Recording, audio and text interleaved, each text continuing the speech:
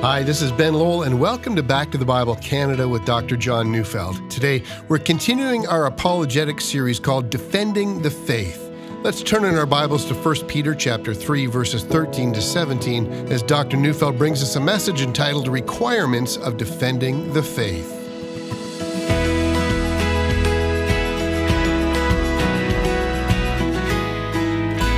I recently read an article that indicated the 10 industries in North America that are most in need of skilled workers.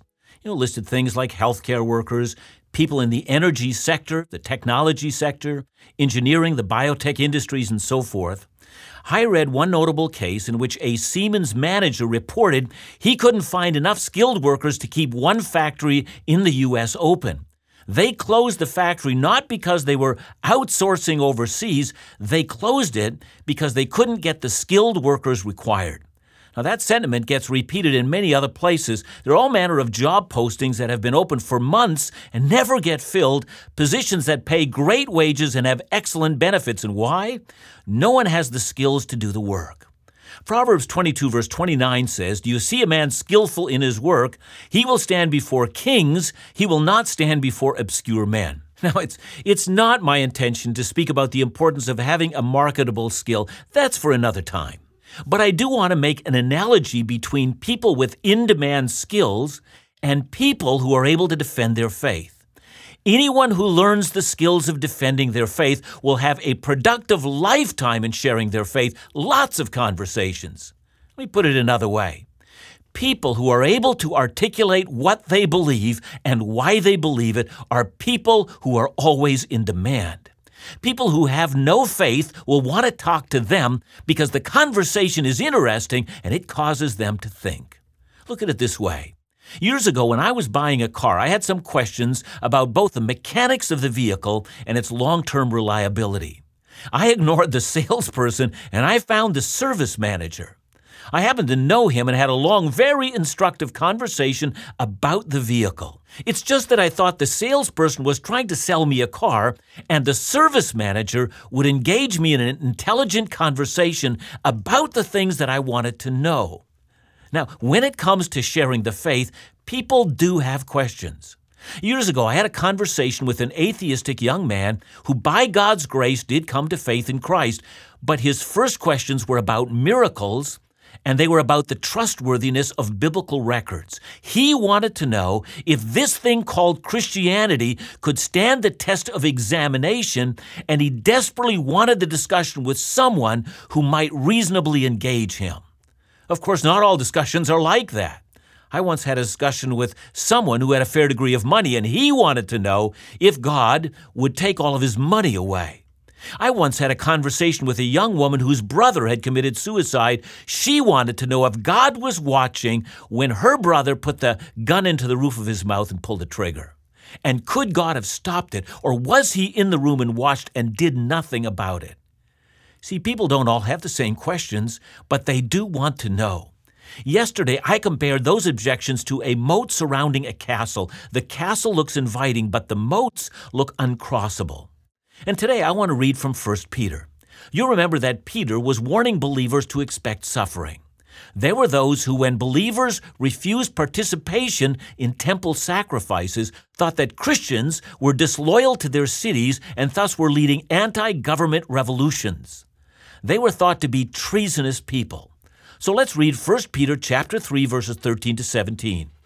"Now who is there to harm you if you are zealous for what is good? But even if you should suffer for righteousness' sake, you will be blessed. Have no fear of them, nor be troubled. But in your hearts honor Christ the Lord as holy, always being prepared to make a defense to anyone who asks you for a reason for the hope that is in you, yet do it with gentleness and respect, having a good conscience, so that when you are slandered, those who revile your good behavior in Christ may be put to shame. For it is better to suffer for doing good, if that should be God's will, than to do evil." Now, what we're going to do is use verses 15 and 16 as our main verses, and that's going to set the stage for everything else that I say in this series. But before we do, let's consider the context.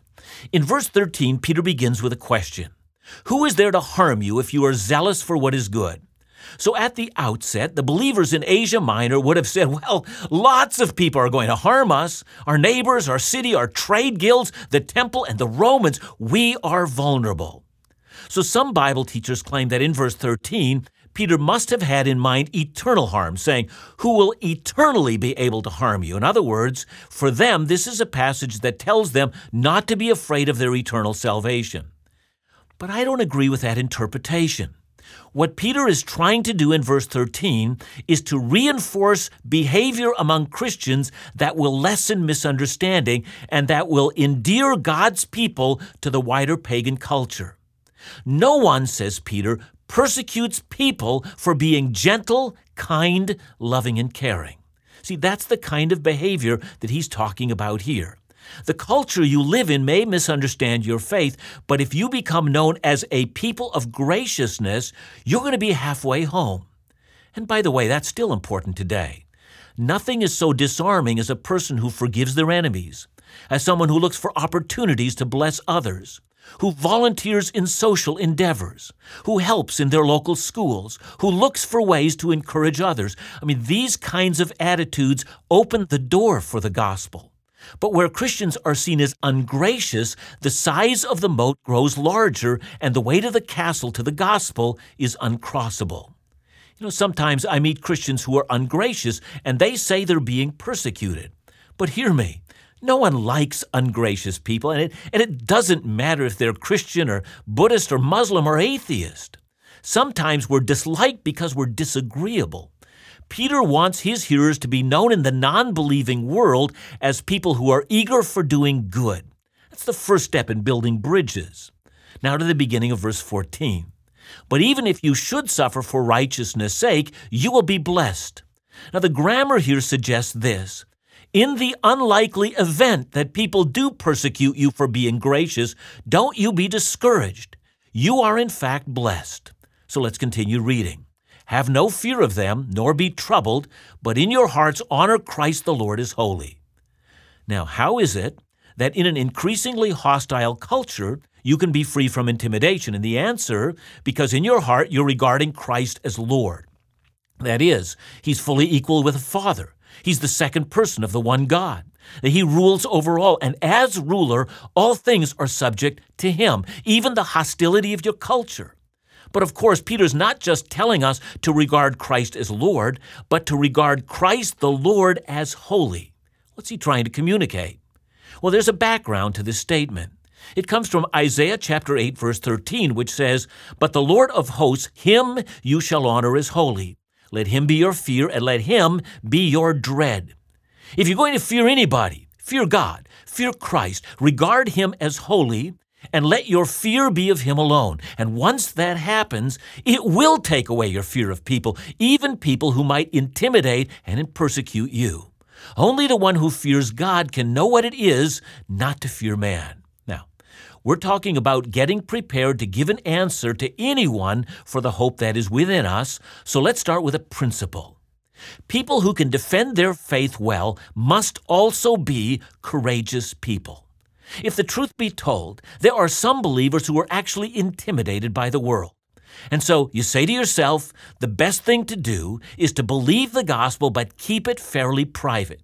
You've been flying under the radar, so to speak, and up to now, very few of the unbelievers you interact with know that you are a believer, or even if they do, you have never entered into a dialogue with them, and the reason? Fear.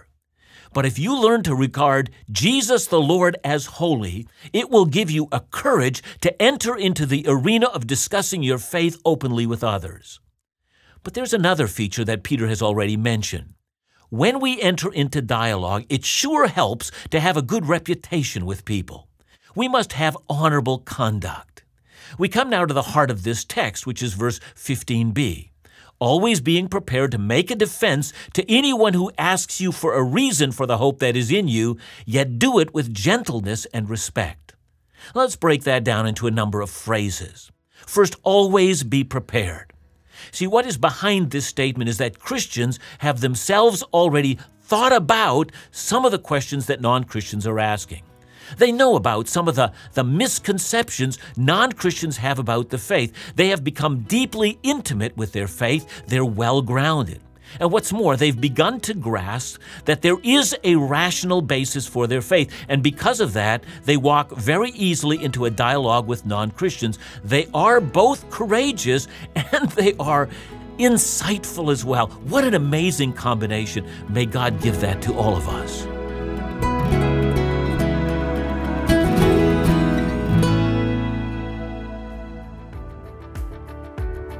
Want to stay in the loop with everything going on at Back to the Bible Canada? Then follow us on social media, on Facebook, Instagram, Twitter. We're there. There's no better way to be up to date on all of our latest audio or video Bible teaching programs, blogs, special Bible resources, and much more. And while you're there, be sure to leave a comment and let us know about your questions, your feedback, or the impact this Bible teaching ministry has had on your spiritual walk. We love hearing from you. And don't forget to share the posts with a loved one so they can also receive encouragement that is always rooted in God's Word.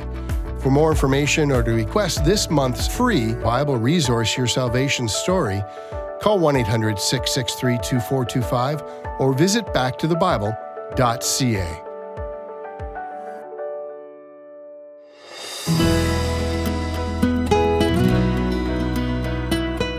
Please don't misunderstand. I'm not saying that unless you're well able to defend your faith, don't attempt evangelism. Please do attempt evangelism. But I am saying that when you begin to share your faith, people will ask you questions you'll not be able to answer. And when that happens, you can do one of three things. One, you can fake it and make up answers as you go, and that's always bad. Or two, you can say, well, all those questions are just from the evil one, and that's often the failure to listen. Or three, you can decide to get prepared. You can begin to ask and to study and to understand. You can become prepared. So let's go to the next phrase. The word here says to give a defense. The Greek word for defense is the word apologia. And from this word comes an area of Christian studies called Christian apologetics.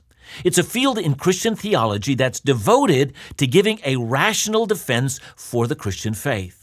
Now, people in the field of apologetics often say things like, the heart cannot rejoice in what the mind rejects as false, and helping the believer think and helping the thinker believe. See, the idea behind this is that sometimes apologetics, which we would think is all about evangelism, in fact has another benefit. Sometimes the study of apologetics is a great help for Christians themselves because many of us have questions we would love to have answers for. Questions like, is it ever okay to have doubts? And what role does scientific evidence play into my own faith? See, very early on, soon after coming to Christ, I struggled with my own doubts.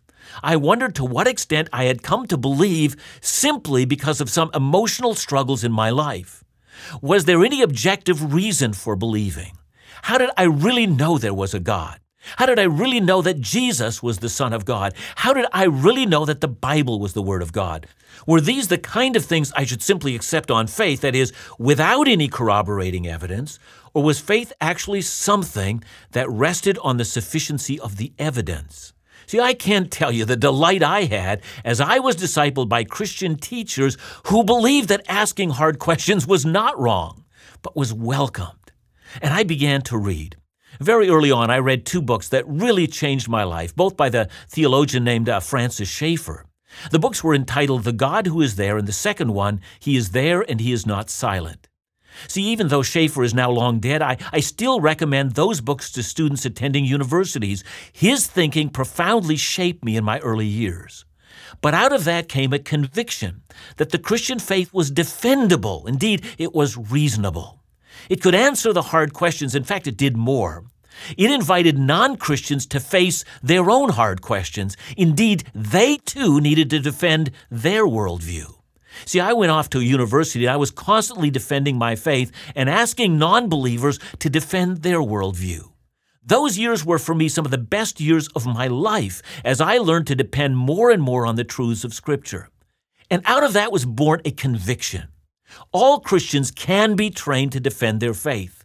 We don't need to be afraid of tough questions. In fact, we should not only answer them, we ask some of our own tough questions of those who believe differently. And so remember where we've been. 1, we must be courageous and we must learn to speak about our faith and ask others to speak about theirs. Make faith a part of your conversation with people. Not only do you have faith, so do they. Give them a chance to tell you about their faith. 2, we must have honorable conduct so that we can't be charged with bad, ungracious attitudes. And added to that, we must be prepared to give real answers. Peter speaks about making a defense of our faith when asked. Now notice the last part of this verse. Here the unbeliever asks the believer for a reason for the hope within them. I notice that in this verse, the non-Christian is doing the asking. That's because the believer has been bold enough to share, and as a result, the unbeliever asks. Perhaps the conversation goes this way. I've noticed that you refuse to pour out libations to Caesar and to call him Lord, but I also notice you've expressed your willingness to honor the emperor. How do you reconcile that? See, I recently had a conversation with a university professor, and it went this way. He said, how do you define faith? He said, I've heard that faith means believing in something that can't be substantiated by evidence. Is that what you believe?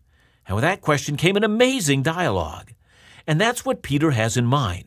What we're being asked to do then is to give a reason for the hope that is within us. Listen to how God addresses Isaiah in Isaiah 1:18. Come now, let us reason together, says the Lord. Though your sins are like scarlet, they shall be as white as snow. Though they are red like crimson, they shall become wool. I've noticed that this offer, which is an offer to come and be forgiven, begins with an offer to reason. All people who share their faith should be trained to use Scripture as we talk about our faith. But we're not quoting Scripture as if it were a missile or a club to win an argument. We are quoting Scripture in a way that not only appeals to the heart, but also to the mind. It helps the unbeliever grasp the thoughts of Scripture and evaluate whether or not he thinks it's true. Let me see if I can illustrate that. Let's say you're having a dialogue with an unbeliever about sin. And he says, I don't think that people are sinful. And you say, well, Romans 3:23 says, all have sinned and fallen short of the glory of God. You see what you've done? You're using Scripture as a missile, and that kind of thing usually ends in frustration. Let me suggest another approach. The unbeliever says, I don't think people are sinful, and you respond by saying, when you talk about sin, what do you mean? And that might start a dialogue. Then you might say, can I share a definition of sin that comes from the Bible? And he agrees, and you quote 1 John 3, verse 4, sin is lawlessness. Now you've got a definition, and you can discuss what that means. Now, whether they eventually see that the Creator has given the creation divine laws, that we've ignored them and broken them, well, that's going to take some time. But in the first instance, you've used the Bible as a discussion stopper, and in the second, you've used the Bible as a tool to help the person to understand the nature of the Christian faith. And I think that's what Peter means by giving an answer, yet doing it with gentleness and with respect. But Peter's not done. He adds one more feature. In verse 16, he speaks of those who slander and that they might be put to shame. 3 more things are necessary in your dialogue with an unbeliever. The first is gentleness, which is listed by Paul as one of the fruit of the Spirit. That means not raising your voice and not being harsh. The second is respect, and it's an interesting word because the actual Greek word here is fear. Now, Peter has told us in verse 14 not to be afraid of people, but here he uses it in the sense of respect. You see, no matter who the person is, and regardless of their perspective, they're still human beings made in the image of God. Respect is demanded. And finally, Peter speaks about having a good conscience.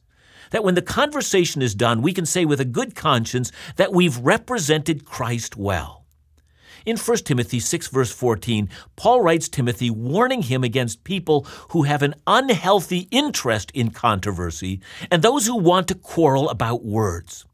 And that's good counsel for all of us who are prepared to give an answer.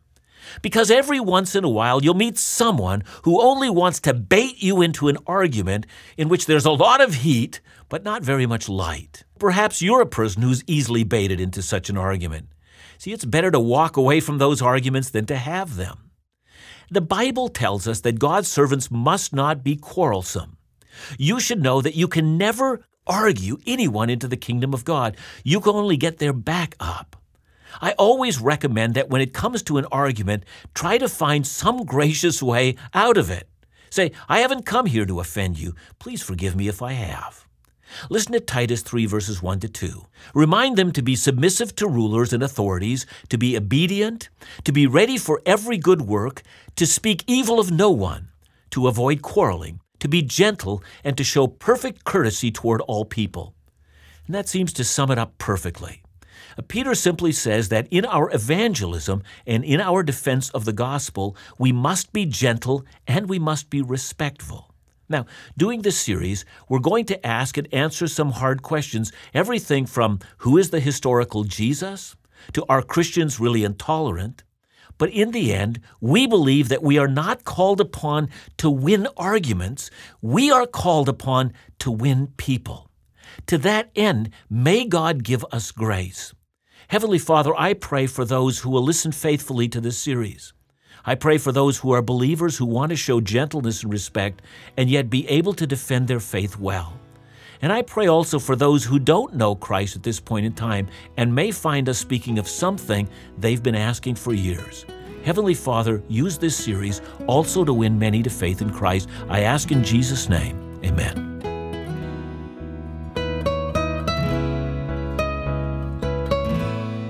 John, looking forward to continuing in this conversation as you reveal these things to us.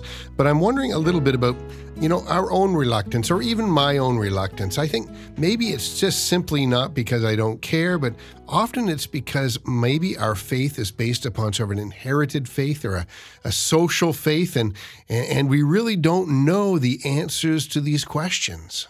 Yeah, and sometimes, Ben, I would argue that sometimes we're even embarrassed because we should think, I should have learned that a long time ago, and I've been a believer for, 10, 20, 30 years and more, and shouldn't I know these things already? And I think it's okay to say to a non-Christian, I really should know that. I actually don't. But if you give me some time, I'd like to find that out for myself. And that way the dialogue can continue. And I think it interjects this bit of reality into it. So in other words, in order to share our faith well, Ben, I don't think that we've got to know everything, but we have to be vulnerable and we have to be authentic and we have to tell people what we know with certainty and what we don't. I don't know how else to share our faith well, but it really does invite the other person to be vulnerable and authentic as well. I think that's the kind of thing that we're called upon to do. That's some great insight. Thanks so much, John. And join us again tomorrow, more of Back to the Bible Canada, where we teach the Bible.